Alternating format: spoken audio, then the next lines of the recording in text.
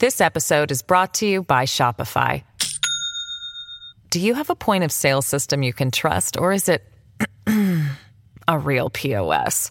You need Shopify for retail. From accepting payments to managing inventory, Shopify POS has everything you need to sell in person.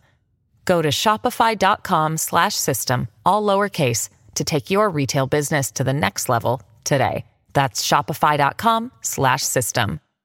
I'm Greg Jarrett. I'm Shannon Bream. I'm Steve Ducey, and this is the Fox News Rundown. Tuesday, June 20th, 2023. I'm John Saucier. Every moment that passes, a search in the North Atlantic Ocean gets a little more desperate. The Coast Guard, the Navy, the Canadians, even now the French are all pitching in to try and find a submersible that's gone missing. This craft was supposed to be heading down to the site of the Titanic shipwreck, but now they don't know where it is. We're basically right now looking for a needle in a haystack. This is the Fox News Rundown, Evening Edition.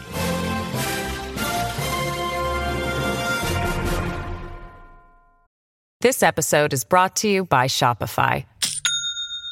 Do you have a point of sale system you can trust, or is it a real POS? You need Shopify for retail. From accepting payments to managing inventory, Shopify POS has everything you need to sell in person. Go to shopify.com/system, all lowercase, to take your retail business to the next level today. That's shopify.com/system. The world is awaiting word on a submersible ship operated by Ocean Gate Expeditions as a tourism vessel, which was heading to the most famous shipwreck in the world. We still don't know if the 5 people on board ever made it to Titanic, but we do know they're in a lot of trouble. If you really start from the beginning, it takes a lot of willpower and a lot of imagination to be able to make these submersibles that can go to this environment. We're speaking today with Tom Maddox, founder and director of Underwater Forensics Investigators. He made an expedition himself to the Titanic back in 2005. I think the first thing you have to realize, the target zone that the Titanic is in 2.5 miles deep, or 12,500 feet of water.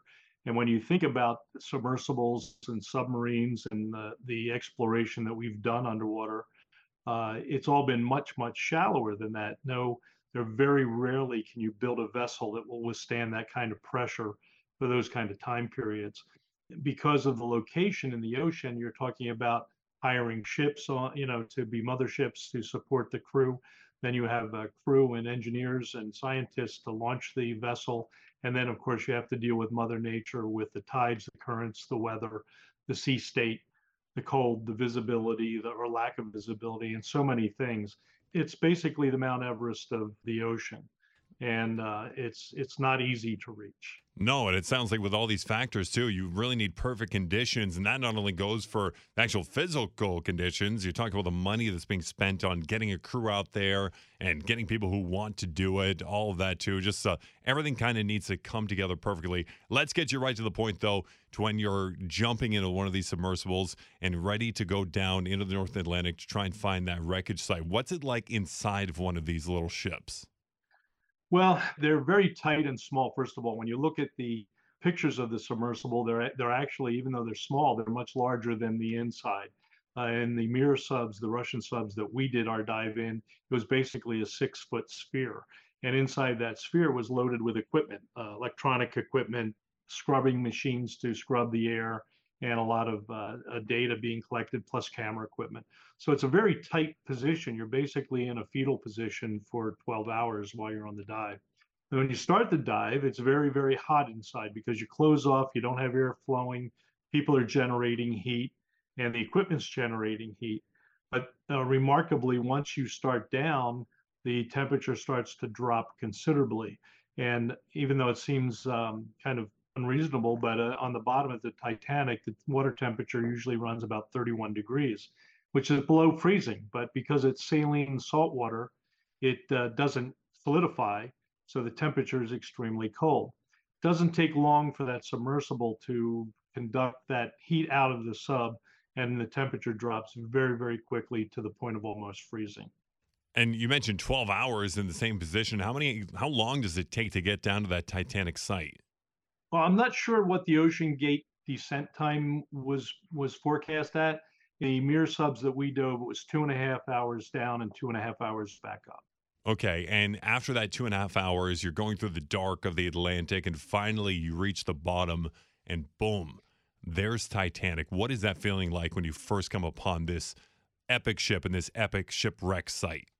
It's incredible. Now, we used a little bit different navigation system. We used triangulation, where we had three buoys set out in the ocean bottom that we could actually triangulate and immediately know the location of the sub in coordination with the wreckage. So when we drop down, we drop to the bottom, and when you turn on the lights and look out, because you're in complete blackness, you turn on the lights and it looks like a moonscape. And then the sub turns around and there's the hull of the ship, those iconic pictures that we see all the time of the bow of the Titanic. And it's just the most unbelievable sight you've ever seen. I mean, it was truly a highlight of my life and my career to be able to be there. You want to reach out through the porthole and just grab it.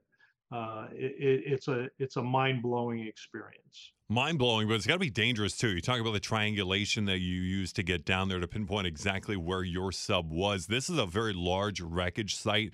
There's all sorts of barnacles growing on it, all sorts of obstacles, and you're just floating around in this small little submarine trying to navigate it. How dangerous is it, and how dangerous does it feel when you're down there? Well, to any adventurer, to explorer, we always have to weigh the risk of the danger. Certainly, every time a submersible is deployed, there is danger. You weigh that risk. You put your faith in the crew. Hopefully, you know the equipment and the abilities of the crew and of the systems. But you accept that risk.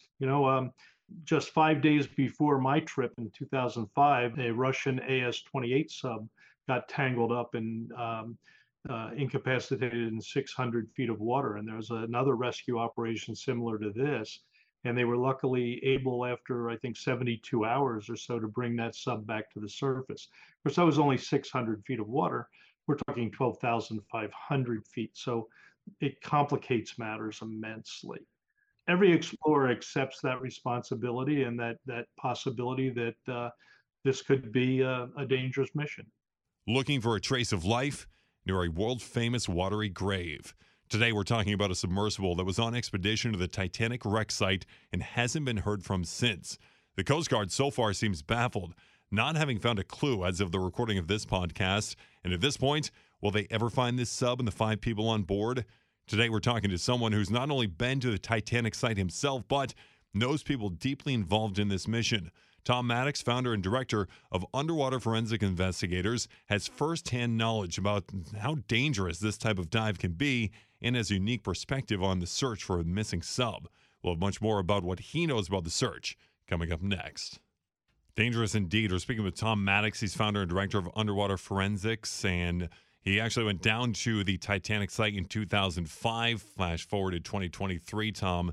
And we got a problem. This Ocean Gate Expeditions company, they confirmed they're searching for what was a 5-person submersible. And the Coast Guard so far, they gave us an update today saying they don't have a clue so far, even though they've searched thousands of square miles for this submersible. Do you think this submersible ever even made it to the wreckage site? I don't know, and I hate at this point to even speculate. Our worst fears are that there was a catastrophic failure. In that case, it would have been instantaneous.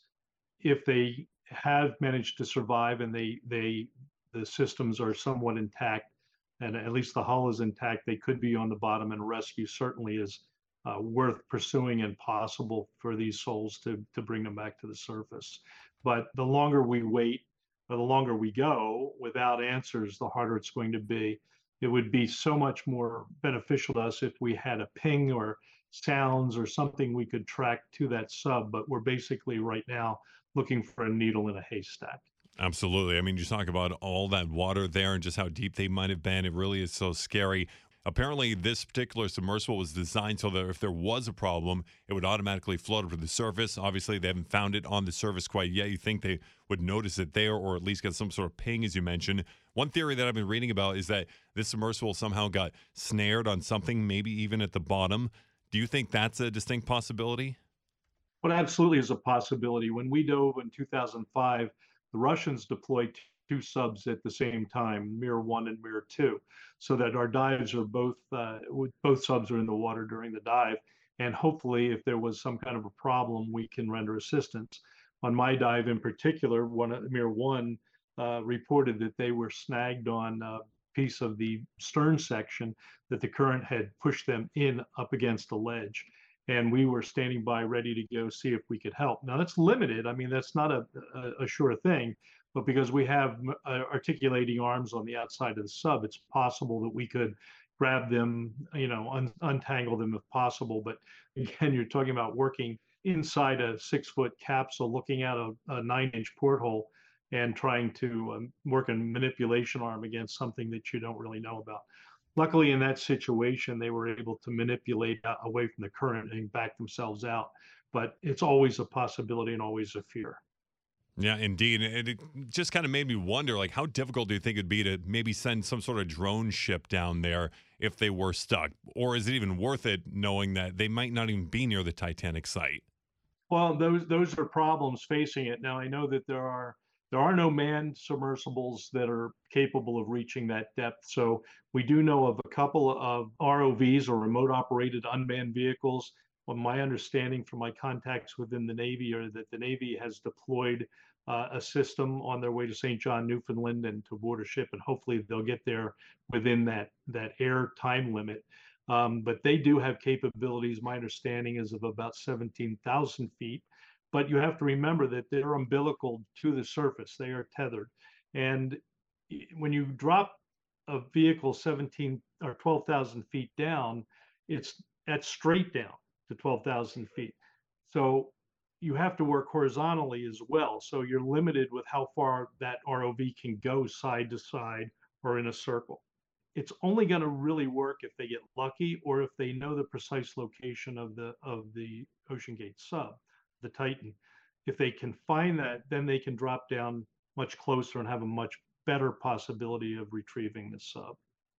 But then if they don't even know the sub is there, it's like, what's the point, right? They're taking risk for no reason. So really just getting an idea of where this sub is first, I guess the main priority. Tom Maddox, you are a prominent figure in the whole scene here, the whole community of the underwater explorers and those who are enthusiastic about learning more about not only the Titanic shipwreck or others, but this is obviously a major incident here. And I want to know, what is the underwater community saying about this? Do you think this could mean the end of Titanic exploration, especially so at the tourism level? I don't know, and I hate to speculate. We do have I do have friends on board the vessel right now. Well, a very good friend of mine was actually supposed to be on that particular dive, and for one reason or another had to cancel the trip, so he wasn't there. So it does hit close to home. We're not going to speculate on what happened at this point right now. We're just praying that everybody is found safe and returned to the surface. Um, I don't know what the future holds. A lot of that becomes political. And certainly, again, we talked about money. It becomes about being able to raise funds to be able to continue exploration. There's always going to be some blowback. We'll just have to wait and see how extreme that is. Absolutely. I can't believe the story about the guy who's supposed to be on there and isn't. That's mind blowing. Yeah, it's pretty incredible. I have another friend that's on the mothership who is scheduled to be diving. He's part of the crew, but he did manage to message me on Monday and inform me he was not in the sub. So while that's good news, we are worried about the other people. Any Obviously. idea of the climate, the feeling on that mothership right now? I mean, they just must feel so desperate with all this. I'm sure they do, particularly that Stockton Rush, the CEO of Ocean Gate, was in the sub. So they've basically lost that leadership. To what extent, I don't know how that is, but I'm sure that these are professionals and they're going to try to hold their emotions aside to do what they need to do in the time frame. And hopefully they'll be able to get through it all. But right now, I'm sure they're just focused. They basically have hit radio silence and asked us not to contact them because they don't want to tie up bandwidth, make sure that they can do everything they can. Right now, I think it relies on the Navy getting there and deploying some of their assets. Yeah, absolutely. Until then, the only thing we're worried about are the 5 people reported on board and bringing them home safe, figuring out what happened. Tom Maddox, founder and director of Underwater Forensics. We appreciate your time, and our thoughts are with you, your friends, and again, let's hope we can bring these people back safe. Thanks for joining us on the Fox News Rundown Evening Edition podcast. Thanks for having me, and we pray that they come back safe.